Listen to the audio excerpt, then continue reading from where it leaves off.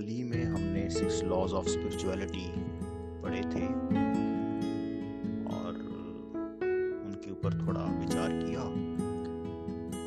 तो the crux of the 6 laws of spiritual science यही है कि हमारी एक बॉडी कॉन्शियसनेस है और उससे थोड़ा हम अवेयर हो जाते हैं तो हमारी माइंड कॉन्शियसनेस हो जाती है।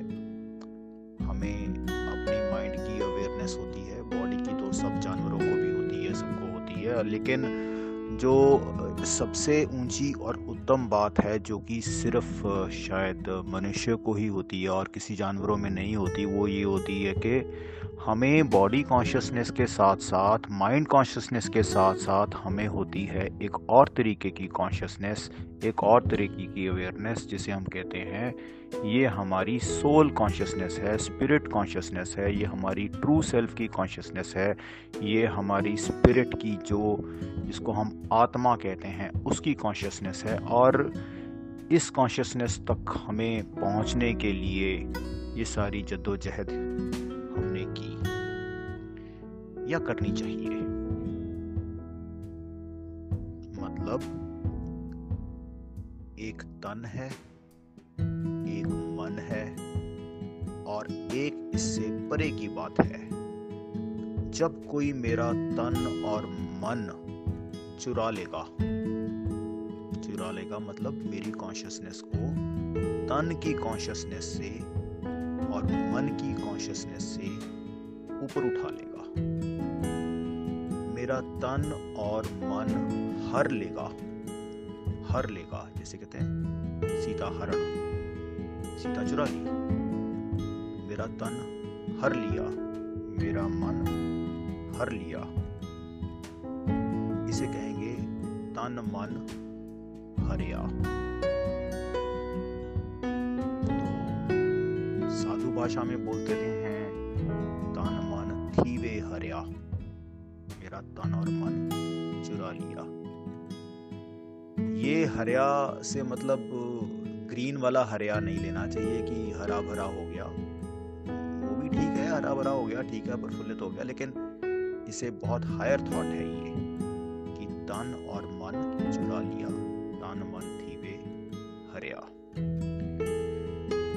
इंसिडेंटली गुरबाणी में गुरु ग्रंथ साहिब जी के ऑलमोस्ट नियर कंप्लीशन पे एक शब्द फिफ्थ मास्टर उन्होंने उच्चारण किया और वो यही था इनग्रेटिट्यूड के इतनी बड़ी कंपाइलेशन काव्यों की, भक्तों की पुरानी कहाँ से इकट्ठी होकर उन्होंने जो श्री गुरु ग्रंथ साहिब जी की रचना की, जिसको बाद में 10th मास्टर ने फिर दोबारा उसमें कुछ और एडिशंस भी की।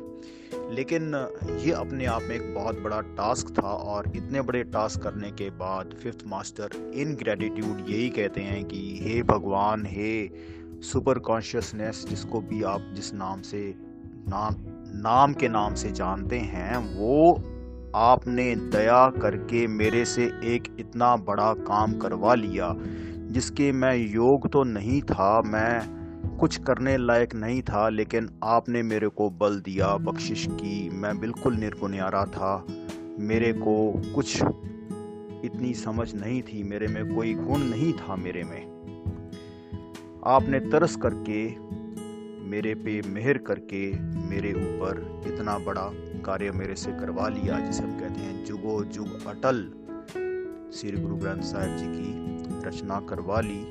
मैं तो आपके ऊपर कुर्बान जा सकता हूँ, मेरा तन मन आपने हर लिया। ये आज का जो ऑडियो है ये 188th ऑडियो है। इसमें एकदम से 6 ऑडियो मेरे को एक साथ करने पड़े क्योंकि वो 6 लॉज ऑफ स्पिरिचुअलिटी थे।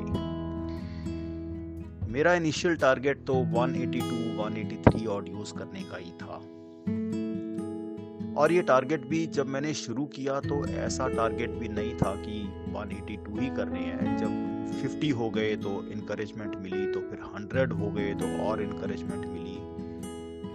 तो